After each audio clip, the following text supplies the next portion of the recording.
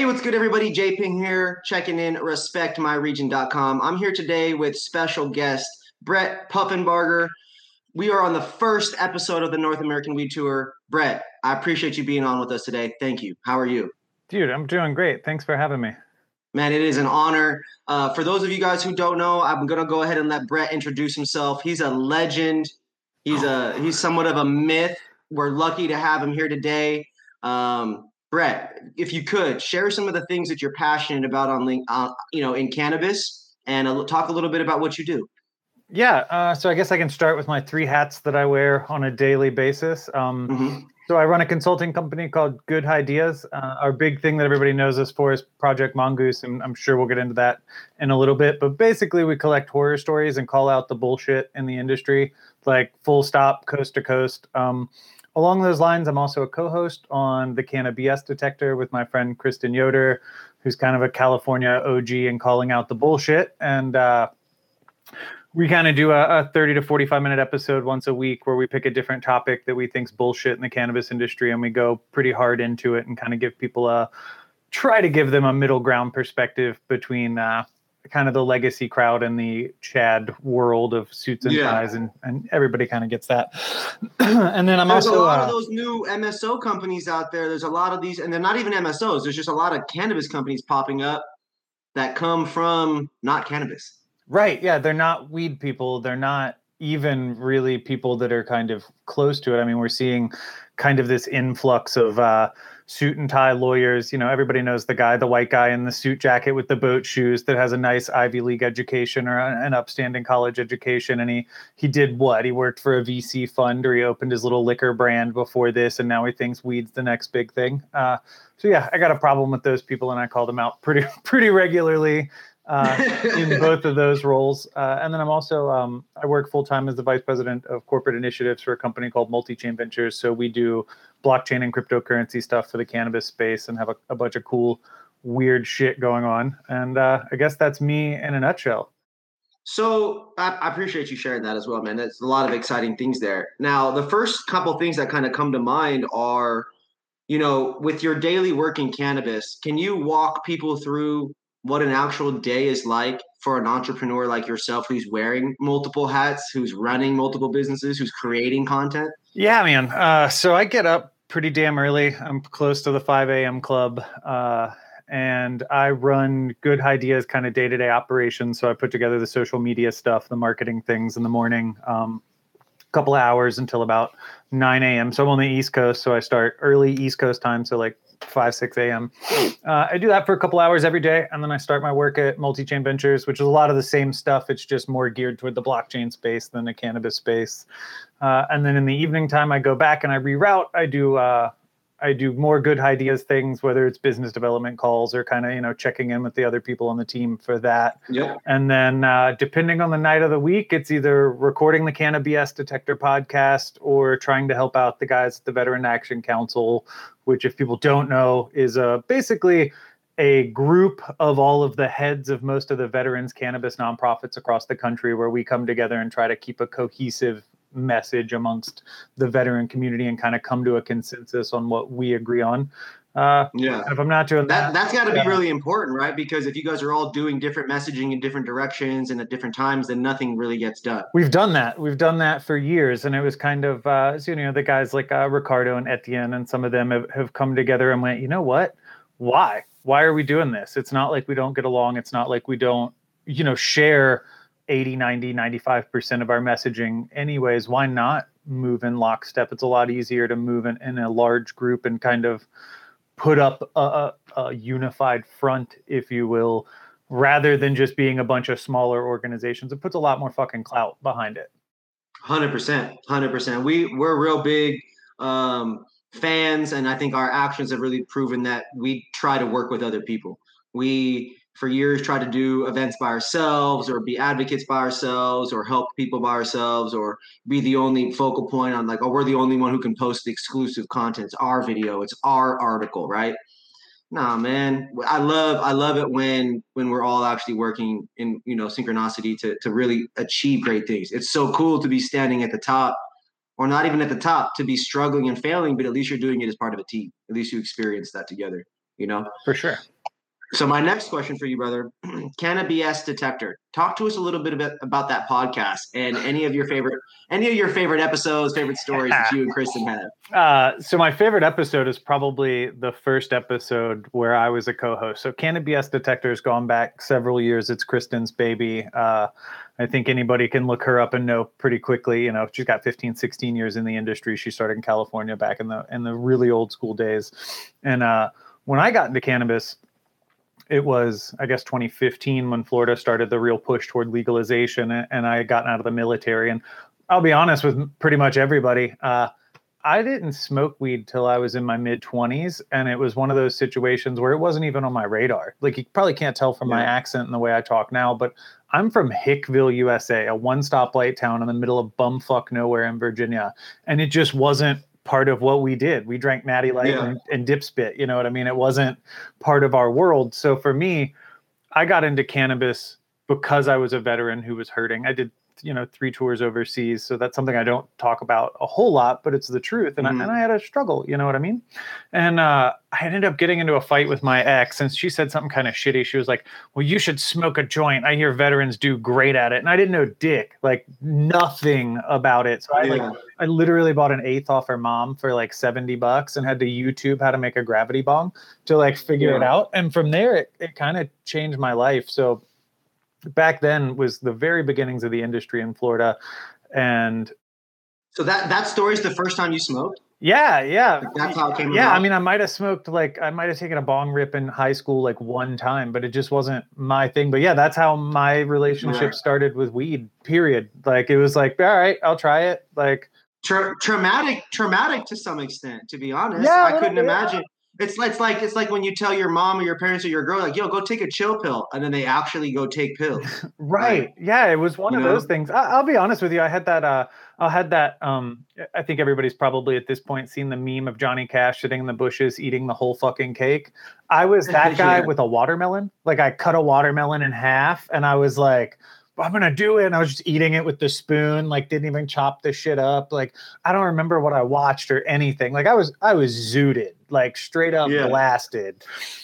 And I woke up the next morning and I felt fine. And I was like, wait a minute, there's something to this. This is way better than a hangover. This is way better than the other shit. And then I started educating myself, and maybe a year after that is when I decided to make the jump into the industry. So at the time I was working as a director of business development at Harley Davidson. I was selling Harleys and t-shirts at 4 dealerships across, a couple of states. And I think I had sold a motorcycle to one of the guys that was on the application for one of the first licenses in Florida or something along those lines. And it was like, I had left for lunch. One of the guys knocked a bike off a trailer, so they piss tested everybody, and they fired me because I failed a piss test. And I was like, "Oh, great! I started smoking weed like recently."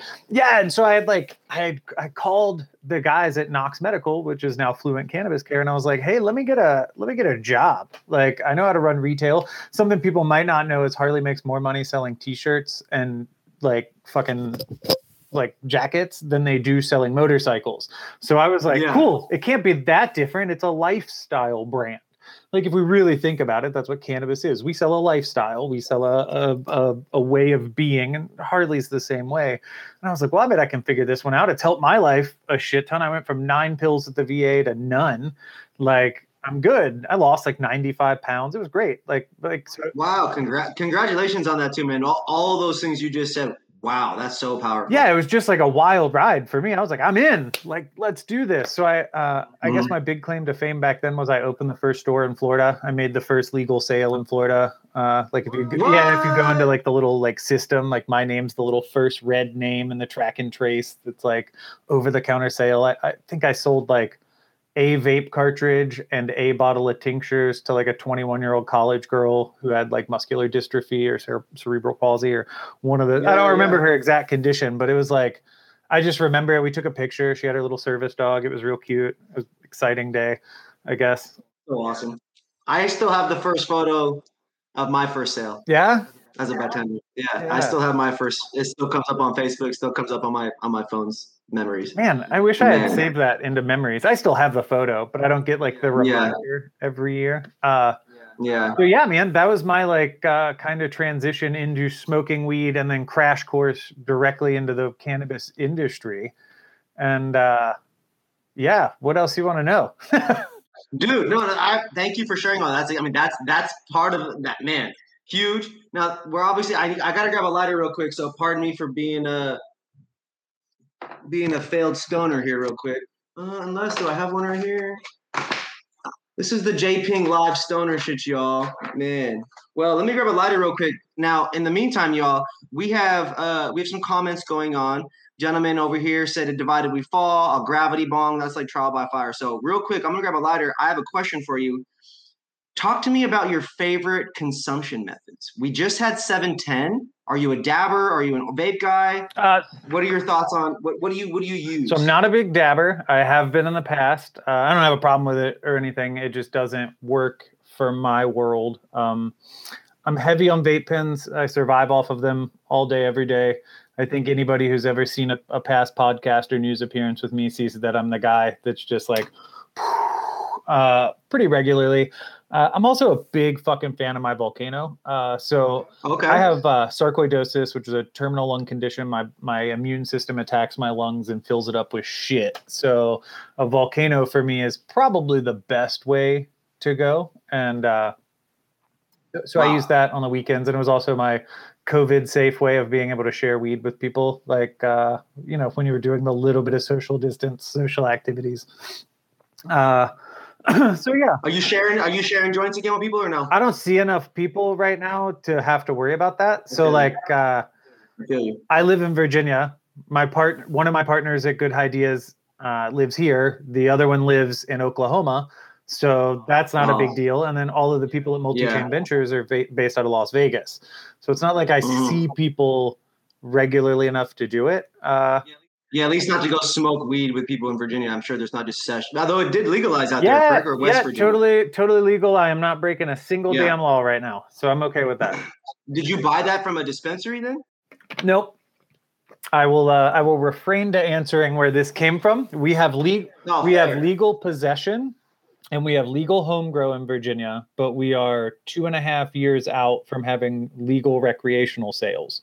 We do have a medical market, but it's probably the most fucked medical market in the whole country, in that it is not only what Florida has, as in forced vertical integration, limited license, regulatory capture structure, like only good for big business. It is also regionally sequestered. So there are 5 licenses for the entire state of Virginia. They've only given out 4. The 5th one went to MedMin and they screwed up and lost it. And now they're suing the state, so they can't give another one. So they're screwing other people out of it. And even if you do get a med card, which I have a Virginia medical card, you can only get concentrates. So you can only get like a vape pen and some tincture. Yeah, right? I love your little pipe. I love the pipe pen. Yeah. That's awesome. So even if you do, that's all you're getting. You're not getting flour. So flour's all good, but you can't buy it anywhere. You just have to, it has to materialize into your world, or you can grow. Weed in Virginia. I like that. Materialize into your world. That's crazy. So weed in Virginia, man, you can grow at home. You can consume safely, probably not in the public view as per usual, but even still, to be able to sit on your back porch and know you're good, like, right? What a peace of mind! What peace of mind now. Big shout out to Virginia, man. That's so nobody cool. expected the fucking old South, like the bastion of like Civil War culture, was gonna go like, hell yeah, weed, we're good with it. And it happened fast as fuck. Like, it's not like they were talking about it for years, like you see in other states. No. This was a surprise. No, and I was living in Florida at the time. So I'm born and raised in Virginia. Like I said, one stoplight town. I was living in Florida at the time. And as soon as I saw the stuff, I was like, yep, time to pack up and move. Gotta go. Time to go home. Because I guess I've fallen. I mean, it's like Virginia. Like you could go to Michigan, Oklahoma, or Florida, and Florida makes the most sense out of any of those places, in my opinion. Yeah. So I was in Florida from the time I got out of the military till April of this year. So we just moved back to Virginia, and I'm actually trying to get on the Cannabis Control Authority Board to be a regulator for the state, which is really unusual for me because I'm kind of that guy that spends a lot of time telling the government what they're doing wrong. So I guess if we're going to be honest about it, I'm trying to do the opposite. Like, be the change I want to see for once. And so I've been talking to the Secretary of the Commonwealth out here and some of the people on the board or like on the selection committee or whatever you call it. So maybe I'll get to do that too. Like that would be a fourth hat. To be real, I really resonate with that, bro. I really resonate with that a lot. I was on the student union recreational campus board at my college, and I was a big DJ throwing parties, breaking all the rules. And I did that so I could earn favors and learn how to play the game better, how I could figure out how to really perform at life or have the impact I wanted to have. And so I really applaud you for that, because 99.9999999 people, we all talk. We're all talk. We talk. You and I, we're known for talking. Right, yeah. I was in a little meeting the other day. I was like, yo, I specifically am looking to have you, Kristen, and Brett as a host of different shows that we're doing. And I'm like, I'm not ready to be next to them, man. I said, I'm not ready to be next to them, man. Like, and so I was like, I said, I got to get some more skin in the game. Being next to Kristen is a real 15 years is it's nothing to Bro, it's intimidating. When we're recording the podcast, sometimes I'm like, if I start to disagree in my mind, I'm like, should I say anything? Should I not say anything? I'm probably wrong. She probably knows more. 100%. I only ever speak on behalf of, my Washington, medical customer to recreational customer. Just like you, I was not one of the first people to sell weed in the state, but I was at the fanciest pot shop ever in that state. And at BuzzFeed, that was the shop that we were on there. I was one of the first sales there, and I was a big face at that store. I really take pride in knowing my shit, and big respect to Kristen for you can get every degree in the world, but experience doesn't change. I mean, like experience. I feel like at this point, like if you look at it nationally, right? Like a year in the industry is kind of like, it's like dog years or some shit where it's like, if you got a year, if you're in it, if you make it like a year, 2 years, like legit working in the industry, you're like touching on seasoned status. You're not a newbie anymore. And most industries, you at least got 3 to 9 more. You hit 5 years and you're pushing like real OG status. To be 10, 15. People talk to me as if I'm an OG. To me, that's like disrespectful. To the other people. I am not even at 5 years. I'm at 4 and change. Right, I'm just over 5. And I'm like, what? Hey, hold on. Like, I think I got some shit figured out. But like, there's people that have been doing this for like a hot minute, right? Like, right.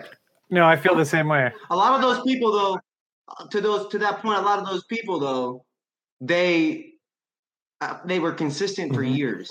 And then in this digital recreational era, their mindset has shifted away from a lot of that. It is not to say it's harder or it's more difficult. It's cheesier now. This shit's tackier now. Everyone's doing it. I was at an event the other night. I was at a comedy show the other night, and there's a bunch of cannabis people, bro. I heard this is, and people introducing each other. This is my friend. She does a podcast. This is the homegirl. She does this. She does that. And I go, oh, hey, yeah, what's up? I heard you do a podcast. I do one too. She goes, oh, yeah, everyone's got one now, huh? And I was like, damn. Like, excuse me? I've never met you before. Like, like, this is wild, And to me, not to say that everybody is like this, but I have notably come across a lot of people in this industry in cannabis. It's not particular to any region. Again, I spent years in Seattle. I spent years in Spokane, going all over the place. My wife and I were out there in October, November last year. Bro, yep. I am like, where'd you go? So I was with a different company at the time, and it was kind of, we'll get into that later if you want to. So we went to Portland for a little bit, went to Mount Hood, did kind of the Oregon thing. And then we went up to, we went up and spent like a night and a day, like a 36-hour window or some shit in Seattle. So the most fun thing we did was obviously the Space Needle and the Chihuly Museum. Like that shit's cool. And then we were really sad to find out that Cafe Nervosa from Frasier was closed, because I'm a huge closet Frasier fan. Like we were so stoked on it. We're like, it's Frasier, like in a town, like expecting to see Kelsey Grammer around every corner, even though everybody knows that's not true. We went to some like basement gin place. If I could remember the name, I would totally give it a plug because it was dope. It was literally like bathtub gin in a basement, and you had to go find like That's dope. a door in a back alley behind like a little theater. And I was like, what the shit? And you go in and you like go down. Totally dope. Bro, like we had the best time in Seattle. There's a lot of I used to drink. I no longer really drink like that, but I am about to restart drinking again because we're about to start doing beer reviews, IPAs and stuff. It's in our wheelhouse because of Washington and Oregon and stuff, you know. That makes sense. We got to get back in it. But when I used to go out in Seattle a lot, this is when I used to work at Microsoft and had the money back then. It was IPAs and ciders at all kinds of little bars like that. There's this one, the Seattle Cider Company out there has this little thing, you know, a bar up top, and you go down, and it's an entirely different vibe. Some cool Mexican restaurants the same way. Like I miss it up there, but I did just go. You know, I mentioned that comedy club earlier. Like it was dope to be standing on Sunset smoking weed at the top of their patio, and then to go down into their other place. And it was cool to smoke cigarettes or whatever down there, which fuck that. But to be able to smoke weed and be cool with it and have branded things there and then go into a restaurant, order restaurant food and do that. And it was literally, that was the full start to finish. It was like someone came to my house, you know, fucking loved it. That's where you know, all these lounges and all these certified license venues and shit, like that's all cool. You know, paying extra money to go to Disneyland is cool. Like I feel that, you know, but the beach is free, right? Going outdoors, smoking weed and going to the beach, smoking weed and going outdoors, that shit's free. When it comes to consumption lounges, the only one I want to get in on is like, I've ever been to like an arcade bar where it's got like all the OG video games. Dave and Buster's. Give me like a Dave and Buster's. Do a bowling alley in one of those places. And I was just talking to a guy that's thinking about doing one in Vegas, and I'm like, listen, man, let's replace bottle service with volcano service. Like, give me some volcano service and like the fucking 200-inch projector TV with an Xbox. I'll pay to come. Like, you will get me out of my house. I will walk my happy ass in your door, and I will pay your premium prices just for the novelty of it. The cannabis consumption lounge with mini golf built inside, or the ability to go shoot basketball, the ability to go into a quick little. Where's the nail salon? I saw one in what is it, Oklahoma? I'm like, come on, like, can I get like, I'll go get a petty and a blunt. Let's do it. Like, I'm not too manly to admit that shit. You know what? You give me an idea. Because all these companies in California, right, with their micro business licenses, right, how they can have their little delivery things popped up or like pop up retail and stuff. Where are they at? Where's their cereal cafe, right? Where's their barbershop pop up? Where's their block party bar crawl, right? What about pizza delivery where the box and you have a little piece of metal in there and you can roll it up into a makeshift bowl? Like, let's get creative with this shit, man. Yeah, like, you just get it all. Like, dude, these are do I gotta sign an NDA for these ideas that you're sharing, or what's the deal? These are just the free ones? Yeah, this is just the freebies. Oh man, for clients, we have a whole thing. We'll go out and we can go out in the woods, eat some mushrooms. We'll come up with some crazy ideas. Like, hey, mushrooms. I wanted to ask you. I know you're big into cannabis. I know you're big in those things. Obviously, you're a veteran. There's a number of things that reasons as to why cannabis is legalizing. Veterans has always been supposedly a priority for America. Whether it's actually being executed or not is a different story, right? Or correctly is a different story. Psilocybin, kind of taking a quick similar direction that cannabis is. We're seeing it's totally riding the coattails. Decriminalization is happening the same way that cannabis decriminalization was happening in those crazy markets first. We're seeing full-on pre-legalization before there's even sales in some aspects, right? People are becoming 98%. It's already a stock commodity. Meds on the stock market. Stock market commodity. See, what are your thoughts, if you could, just where you see it at right now, where you see it going? You know, people respect you as someone who is in the know in cannabis. I assumed psilocybin as well. I'm all for it. So, like, full disclosure, my wife wrote her master's thesis on the neuroscience of creativity and psychedelics. So, like, I'm a little biased in that, like, you know, I kind of... You've heard a little bit about it. Yeah, like, I hear some shit at, like, a kind of, you know, not your average person level as far as it comes to that. So I'm all for it. I think if we really want to go like ham on it, I deeply lean like borderline anarchist libertarian with my personal political beliefs, but I'm a little bit more pragmatic with the larger thing. So I'd be one of those people that would be like, legalize all drugs. But if we're going to get into the specifics, like I don't. I'm not from like I wasn't born and raised in Seattle, raised out there for sure. It's leaning that way there. It already leaned that way in Portland and Oakland. I was going to say, when we got off the plane in Oregon, it was like legalize all drugs, and we're like, whoa. Because the problem has gotten so bad at that point. We're just going to continue costing money. You got to change the model. The business plan has to change for the cities. It's got to change. Taxes instead of free labor in the prisons. Like that's what they're looking at now. I don't even know. Hey, man, people hate it, like it. Good ideas, problem solutions. I have no clue. But until we try it all, and I've seen some data about what works the best, then just like blackjack, I'm going to throw more money at that one, I guess. Right? I think we should have, at the minimum, like psilocybin, MDMA, LSD in a medical capacity in some regard. You know what I mean? Like if we're going to get kind of serious with that answer, I would say that I think those things belong heavily in a very regulated usage way for now. I don't think they're harmful. I don't think they're going to kill you. You know what I mean? Like obviously there are some risks and things, but there are a lot of benefits that I think we could get out of them in a very regulated manner. I saw like the MAP study, 67% of users recovered from complex PTSD, things like that. I'm all about it. I wish I would see more of that in like entering the mainstream. And I think we are. I think we're at a point now where like the average business executive at the very least is aware that there's $100,000 ayahuasca retreat he could go on. And like, I think we're at a point with the psychedelic side that we never expected to see as quickly in the cannabis side, where the people with the money are okay with it now.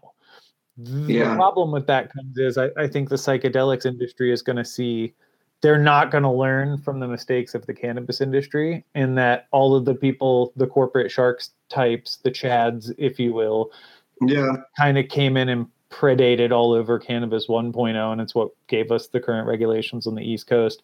I fear that we're going to see a lot of that in the psychedelics world, but worse. I think we're going to see just an immediate big pharma soak up, rather than this kind of, are we going to play with them? Are we not? That you're seeing from the corporate side of cannabis now. Yeah, there was a lot of variables throughout the last 10 years of all this decriminalization, legalization, recreationalization, I think is the word I'm trying to shoot for as well, because now we've got a lot of states with it quickly.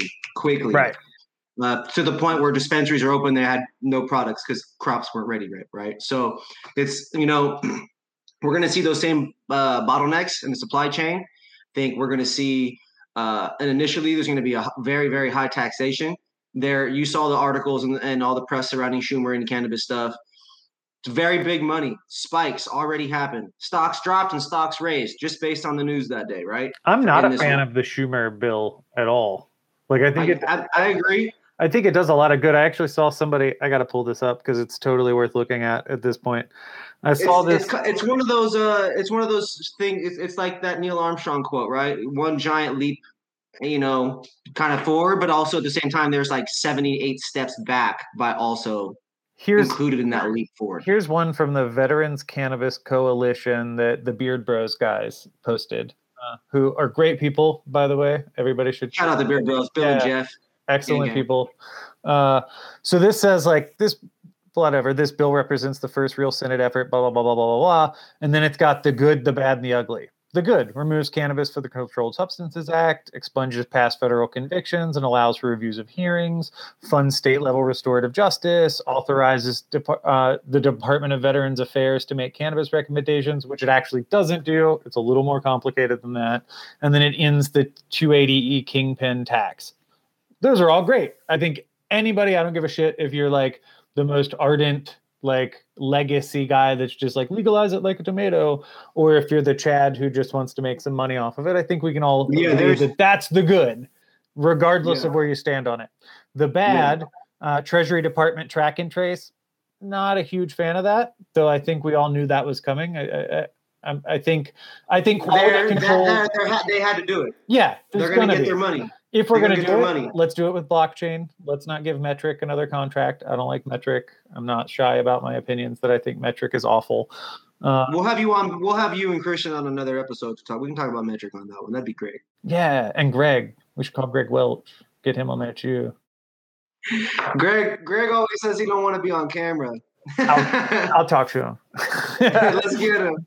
Yeah, I'll talk to him. So the bad Treasury Department track and trace, the impairment standard for driving under the influence of cannabis. I don't like the way that's written, and I agree with this breakdown on it. I'm a medical patient, man. I don't. We're not writing special rules for if you're on Xanax and driving, even though we know if the average person took Xanax, they would get a DUI. Like, I think there should be some medical exceptions built into that. And I don't like it when laws are written in that way where they could be construed more constrictive than we think they should be. We saw how fucked up that happened in Florida, Maryland, Illinois, yada, yada, They're yada. going to be interpreted that way over 80% of the time, 90% of the time. And it's going to be specifically inflicting Black and brown community. Right, exactly. Like, plain and simple. I get it. Yes. I like that they thought about it. I'd like to see it written in a more specific way so we know exactly how it's going to get enforced. For example, like in Washington, they just changed the rules. You know, the BLM stuff that happened over the last year or the last 2 years, well, 15 years at this point now, like dating back even to Trayvon Martin stuff now. They really started rewriting a lot of the police laws there. And there was a release today by the chief of police for Federal Way, Washington, which is south of Seattle towards Tacoma. They're not even going to be able to chase people, you know, unless they 100% know probable cause that car that is the one with the person in it. There's no pulling people over and guesswork. It is letting people go, right? So it's really interesting to see how we're going to see extremes lefts, extremes rights in this, and how it's going to be applied, and especially in cannabis consumption cases while driving and medical patients. Pull out a card, are we going to be good to go? Yeah, like, am I all right? Like, and I'm not talking about being like as brazen as I think some people are. You know what I mean? Like taking dabs, bongs in the car, right? Like, I'm not talking about paraphernalia in the cars. I should be able to have this in the fucking car with me and it not be a problem. I should be allowed to pop on a piss test because you're not telling me exactly how much I have in my system. Like, I'm gonna have it in my system. I intake enough weed every day that I'm going to fail a piss test for the next 90 days straight. Like, we all know that. Like, It's kind of bullshit. I don't like the cap on adult use cannabis sales, and I don't like the vape flavoring ban, though I get the vape flavoring ban, and I know that's outside of cannabis too. The overall country is pretty against vape flavorings right now. Individual states kind of have different rules. My fear here is that terpenes in, like, as particularly when you see kind of like the shady shit that a lot of East Coast companies do where they use plant-based terpenes and add it to distillate and call it a strain name and yada yada yada, but is that going to start qualifying as a flavoring ban? Because that is a flavor. It tastes like fucking blueberries when you know what I mean, like, or whatever it is. Like, please be on all those councils. Yeah, I will write any article for you to help you be on those councils. I don't like the barring people with past felony cannabis convictions from federal permitting, and I do not like a 25% federal excise tax. Like, I get it. You're going to tax it. It's a commodity. They tax alcohol. They tax tobacco. They're going to put us in the vice category. 25%, a shit ton. Yeah, we're already at 40 over here. Right. So yeah. Add 25%. To me, that means that the state tax is going to change. And then, because it already has changed once, you know, they've already changed a few times in a lot of states. You know, Washington's gone through iterations. California now has to. It's going to change. 25%, I can deal with it as long as it doesn't get higher than that, mainly because when you go buy alcohol in Washington, it's around that. And I don't drink because of how expensive it is, plus of what it does to my body. So for people that don't want to pay that, yes, that is what it is. They literally, those tax numbers got people to stop drinking alcohol as much as they used to. Really? So, yeah, you got to think it is somewhat of a barrier to entry. Yeah, that's fair. In good ways and bad ways. We don't want kids having access to this, being able to have super cheap access to things. I mean, there are $3 joints available right now. Bro, only on the West Coast. That was the most mind-blowing thing. Like, that and the ability to, like, smoke where someone could smell it was pretty mind-blowing for, like, an East Coast cannabis guy. Even work in the industry, like, that's not normal here. Like, you know what I mean? Like, joints here at a dispensary, like in Florida, for example, you're paying like $13, $14 a joint. Yeah. I mean, they definitely have. I'm not buying $3 joints anywhere for sure, but they definitely have like organs built on, super cheap models. better genetics is anywhere between 12 and 16. California, better genetics is anywhere between 18 and 25 Right. here. And then, or the best of the best genetics is anywhere between 18 and 25. You can occasionally get that 14 or 15, but something's wrong with it. Right. But yeah, I think that, that tax, that does suck. But even those, a lot of those things in there, the country and the cannabis has proven that if we can get something pushed through, we'll be able to go back and change it. And hopefully, if enough people go vote because you complain fast enough, or like the right story happens, unfortunately, then we'll see it. We'll see people react. But we definitely don't want to do this too quick. We definitely need people like you guys, you and Kristen, in these kinds of groups and committees, helping to really roll through this legislation. Yeah, we were actually just talking to the Beard Bros guys about trying to put together our own. I don't want to give away too much, but everybody's seen like the DC comics. Like there's the Justice League, and then there's the Injustice League. Well, like I'm that guy that thinks like the U.S. Cannabis Council and NORML and some of these organizations are kind of the Injustice League at this point. Like I think most of them started with good intentions and have kind of morphed into a bunch of OGs who are willing to sell out or who have brought in corporate shark type people to help them sell out. And I don't think they have our best interest at heart. And so like that's literally we were just talking about like how do we start the real Justice League? Like how do we start like the equivalent of that coast to coast with people who kind of speak the middle ground, like that are willing to kind of like uphold the mantle for small businesses and regional, craft grows and all of these different things, home grow fucking rights, like little things like that. I think are a necessity, and I think sometimes the West Coast kind of forgets that out here on the East Coast, a home grow state's a freaking unicorn. Virginia's the only one. Like, like that's not normal over here, and it should be. And I think there should be a larger national push, but I don't think the current groups taking on the national push are the ones, at least that I personally, or a lot of the people who I know that are like way above my pay grade in the OG status realm would agree are going to represent us in the way that benefits the appropriate parties, veterans, communities of color, the legacy operators, the people whose shoulders we stand on when we play advocacy roles. You know what I mean? Like those people were doing it way before it was fucking cool enough to put, cannabis on your resume. And I think a lot of the times we have kind of lost our way as an industry in that way. So I guess we're kind of going full circle to the like tell everybody what you stand for. So like I've said this a bunch of times before. I think we have an opportunity to find some level of middle ground between the two like warring factions of the cannabis industry. You know what I mean? Because let's call it like it is. We're getting to be a large enough industry at this point where we do need the lawyers, the MBAs, the suit and tie types to some degree to navigate the complexities of whatever the hell has been built into the laws, whether it be at a state level or eventually at a federal level. But let's also call it like it is. Most of those guys couldn't turn the lights on in the fucking grow room if the rest of the companies walked out. And I think we need to start valuing this like legacy knowledge and this old school cultivation knowledge and this deep understanding of extraction sciences and these things that are arguably the bedrock with which we built an industry on top of, you know what I mean? So we kind of come from these like advocacy and activism roots of these like big name people to us who were like, fuck you, the government's, lying to us, the war on drugs is racist, yada, yada, yada, yada.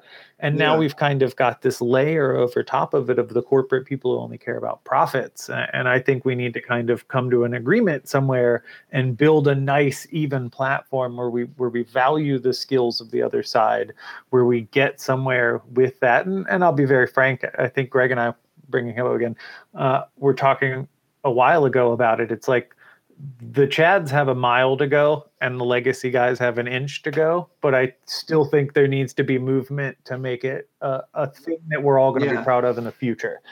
So that's my like little niche in the world. I kind of sit squarely between, my little tagline, bridging the gap from bong to boardroom. I think that's the appropriate moniker. Yeah. I'd like to see a respect and an understanding for the legacy side and an understanding that we do need some level of help from the suit and tie brigade.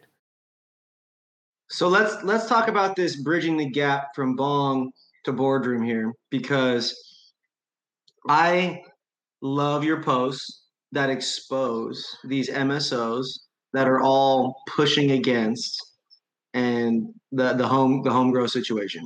Now, we want people to understand that your freedom to grow cannabis is exactly what I just said. It is a freedom to grow that. And it was taken away a long time ago because of perception, money, economy, and a war against drugs and minorities, right, at the end of the day. So we really want to highlight, and I would love if you could talk about some of those big MSOs that have been tagged. And I want you don't have to super go in on every single one, but if you could at least bridge the gap from bong to boardroom for all these stoners and all of our fans watching, and let people know about some of the big brands that you are well aware of, who you know for a fact are putting time, effort, and potentially money into making sure that the rights to grow cannabis at home are either taken away or very restricted. Oh man, I've got to grab a torch to take a dab, because this is gonna be a real deal learning opportunity. Let's start with home grow. Home grow rights should be a must for anyone who wants to see a long-term, long-standing cannabis industry. And if we really want to talk about it, I'm not one to compare cannabis to alcohol very often, but alcohol is the only other post-prohibition industry we have. And something people don't talk about a fucking enough is that there was 84 years, maybe 85 years between the end of alcohol prohibition, right? Like, no more bootleggers, like no more bashing the things, to the legalization of homebrew. And what have we seen in the last 10 or 15 years since that got legalized? And you mentioned it at the very beginning of this podcast. Craft brews, craft distilleries, craft beer bars, a resurgence of a culture of local sourced craft shit where you can go know the guy brewing your beer. You can go know the guy distilling your gin, whatever it is. That's already built into cannabis. We had that built into the community way before anybody put this shit on a resume, way before anybody was talking about it on LinkedIn, way before anybody was even considering this to be a legitimate way of life, right? That's already built in there. And if we want to touch on like the fucked up part of the war on drugs for a minute, what's really fucked up, the thing that, rich white dudes in their boat shoes and stuff are going to jail for is the same, or getting rich for is the same thing that communities of color and lower class people are going to jail for it. And all they've done is criminalize an alternative stream of revenue, obviously legitimate now stream of revenue, because now you have the legal side, right? So we'll start there. Home grow or bust, plain or simple. You can see it in past past industry change, that is where we're at, right? So now we're getting into the MSOs, right? So an MSO, for anybody who might not know, is a multi-state operator. Multi-state operators, and particularly when I use that term, I'm driving toward the 12 or so pubcos. Green Thumbs Industries, Trulieve, Ascend Wellness Holdings, MedMin, who's some other big players. Cresco, if you want to start getting into Canadian LPs because they're starting to buy licenses here, you've got Canopy, Acreage, Hexo, Cresco, whatever. I think everybody gets the idea at this point, right? Those names that he just said, y'all, those are big companies that have cannabis brands, hundreds of millions of dollars minimum in company valuation. Hundreds of millions, if not into the billions. I mean, Trulieve just bought Harvest to be 2.1 billion or some ludicrous amount, right? So all of these large companies are all functioning on a broken concept. So I won't name names because I'm not trying to get sued, but a particular law firm effectively developed the Western Hemisphere's cannabis market, and they did it in a very broken way. So they used oil and mining futures to determine the way we would set up the cannabis industry. And then that leads to pump and dump schemes because it's used off of the broken concept that if you grow it, they will come. If you grow it, they will sell. And they actually set this up first in Canada with the LPs, and look at the situation the LPs are in right now. There's literally 6, 7, 8 times the amount of stuff grown that they need, right? They're not selling. Oh God, it's horrible. Okay, Canada and those companies crazy are just, right, and now they're hiding it through mergers and acquisitions, so it looks like they're doing stuff, but all they're doing is strapping anchors onto sinking ships, right? Like, so that's Canada. More companies. Now you come into the United States. Let's start with kind of this misnomer that there is a cannabis industry. There's not. There's 37 different ones because every state's its own silo. We can't legally cross state lines. So if we're talking about obviously strictly legal industry at this point, there's 37 different cannabis industries, and no MSO is actually technically really one large company. They're a holding company that has controlling stake in multiple state companies that funnel money uphill. Yep. So like Curaleaf, Massachusetts is technically not the same company as Curaleaf, Florida, even though they share a parent company, branding, maybe some executive staff, yada, yada, yada, fancy business moves that don't really matter other than they're kind of structured in a very weird way, right? Already. So all of these companies, A, are under the impression that home grow hurts their bottom line. And the only reason they do that is because none of them have reached the level of operational efficiency where they can actually produce on scale the way companies in Oregon, Washington, California, maybe Colorado, or your black market, legacy market guys do. They just can't do it because they're not cannabis people. And what they've ended up doing, and through Project Mongoose, the whole collecting stories thing, we've got enough stories about this exact maneuver to blow minds. But basically, they'll hire a legacy guy, or even worse, they'll find a shady way to buy a legacy guy and his plants. They'll get him to write all the SOPs and best practices, and then they'll cut them out of the business, fire him, and go hire some first-year biology, first year out of college biology grad and growing fucking tomatoes or something to come run their grow operation. It's a ludicrous thing. So this is also... That sounds very risky. So not only that, sounds very think risky. about their business model off the rip. Each MSO right now is a vertical operator in a given state.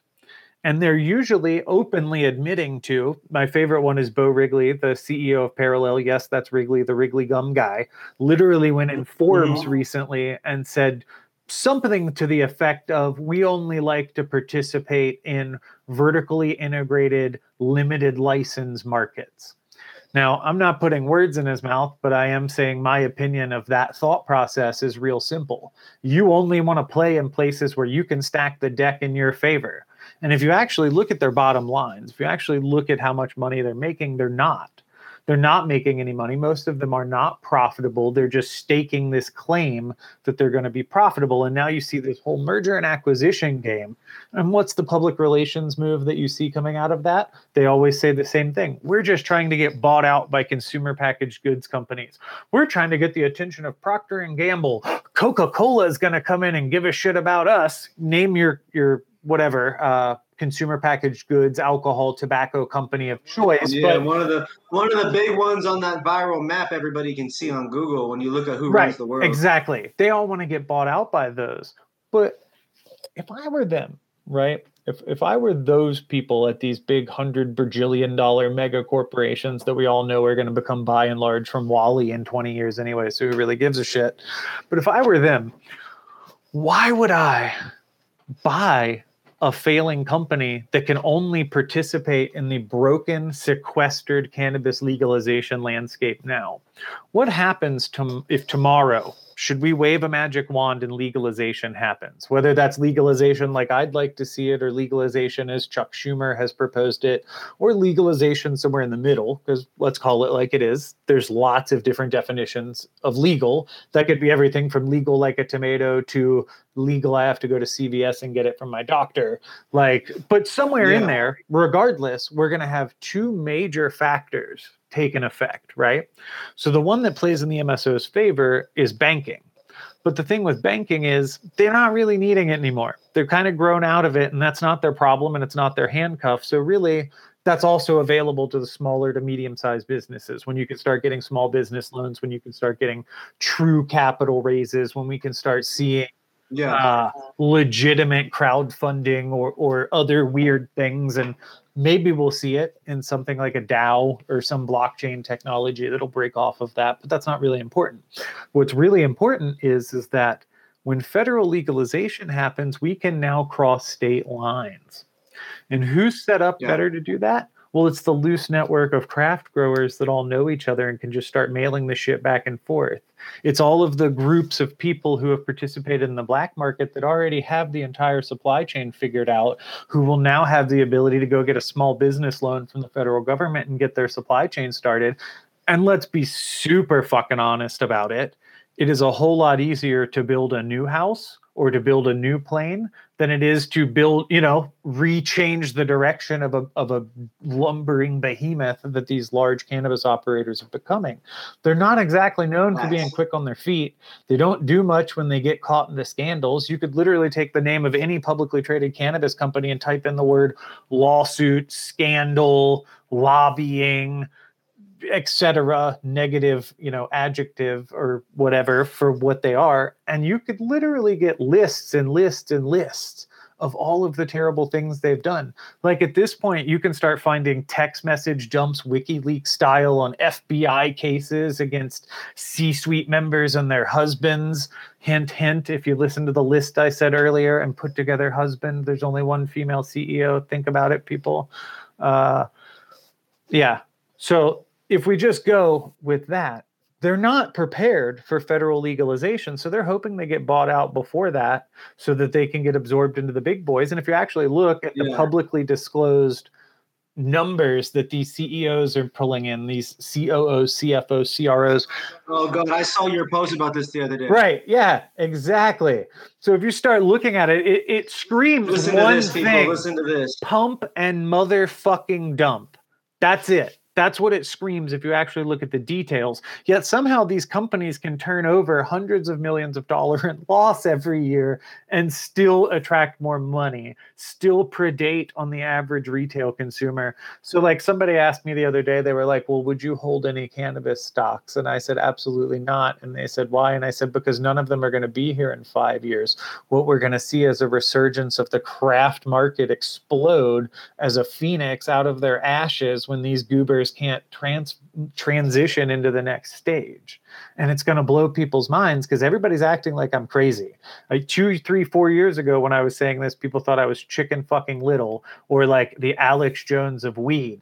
But slowly but surely, if you look and you listen, all the directors, all the vice presidents, all of my peers who I started in the industry with, they know it's coming. They're talking about it openly at the water cooler. And if you really want to talk about it, they're sending us stories through the anonymous story submission on our Grass Attracts Snakes website. And some of this shit is so damning and so specific, we don't put it out because it would get these poor people fired who thought they were coming into a good industry. They thought they were going to get to support their passions, and most of them are just getting chewed up and eaten out by a bunch of egotistical people who think they're more important than they are and who think cannabis companies that they've created are their new cool edgy thing to impress their fucking yacht friends, and they basically use them as sludge funds for their personal bullshit. Do you have water, my friend? Here. I got sugar-free Gatorade. Have a drink from our non-sponsors. Let's take a second because that was a lot. And in all honesty, for you guys watching, I hope you all are paying attention because there's a lot of good game in there. There's a lot of things that he identified that people are doing that they shouldn't be. There's a lot of these large businesses that are doing, they're doing an interesting style of business. They're investing a lot of money into what they think the industry is going to be like. And there is a good portion of us that believe that what they're doing, doesn't make a lot of sense, but they're dumping a lot of money into it. There's got to be some method to their madness, but I'm not sure, but I know that I side with you and Kristen and a lot of the people that believe that as soon as legalization happens, the small business owner will be the quickest earner in this space. Your local drug dealer that is a cure company, that is a Lowell Farms, even though they're big funded from one of those MSOs, they're gonna be able to kill it because they're in 500 legal stores now. But if they were only vertically integrated, if they only were in the market to the Wrigley point before, if they were only in those certain kind of markets, they're not able to be flexible and go do other things. There are certain MSOs, or there are certain MSOs that own companies that those companies are positioned to do good things, but the MSO is not nearly as flexible. Yeah, none of them are right? telling a good brand story either, with the exception of maybe cookies. But even they're starting to, in my opinion, fall into the corporate trap. I mean, they hired the former Florida cannabis czar who kept edibles and flower illegal for years because he held vape stock or some ludicrous something like that. And I'm like, I had hopes for you guys to be that first big national brand that really like kicked ass, and now you're just buying into the rest of the corporate world. It really, we have no, and I want to believe that these companies, I want to believe that they're all doing the right things. I want to believe in cookies. I want to believe that it's right, but I've not yet made hundreds of millions of dollars myself, so I don't know what it's like to think and have bad thoughts at that level. And at the end of the day, there's a lot of big opportunities going on up there, and I'm sure the thing at the top of a lot of those people's minds is not patience. And I'm a patient, so all I can do is ask these companies and create content like this with people like you guys, like you and Greg and the other homies that we have, to just continue advocating for the right stuff. We've got to really continue to push for the right things. You guys have got to get out and vote for the things that we care about that affect our friends and families. If you can, if you're in hemp, if you're in cannabis, if you're in CBD, if you've got a friend or family that's been sick and they've been on pills at some point in their life, this is something that could be significantly impactful to people in your life. I'll have you back on a different episode. We'll talk through the psilocybin things. Maybe you can educate me about what's going on in that space a little bit. I'm not too caught up on that, but I am learning more daily with all the different studies that are coming out and things of that nature. But my man, I really appreciate you being on the episode. Could you possibly, before we get out of here, let the people know, again, some information on the different podcasts and content that you're making and where they can find you at? Yeah. So I got my company, Good Ideas, goodideas.net, not .com. So GOODHIGHDEAS.net. We do mostly media marketing, public relations, government relations, and some business development stuff. Check it out. We're actually launching a new website soon. For anything blockchain that related, look up multichain.venture. So multichain.ventures. So the cannabis detector is CANNBS detector. So literally cannabisdetector.com. You can find me on LinkedIn at my name, and that's about it. Or Instagram is also just at my name, and that's me in a nutshell, man. Oh yeah, man! I really appreciate you being on today's episode. Thank you so much. Everybody watching, you guys, make sure you guys go follow, like, support, subscribe. We've got more interviews coming. This is the first episode of the North American Weed Tour podcast. We'll be coming at you guys live once, twice, sometimes 3-4 times a week over the next 6 months with a ton of interviews. People like Brett sharing their perspectives, their stories, giving us insider info. Brett, thank you again. Everybody, I'll see you guys in the next episode. I love you guys. Peace.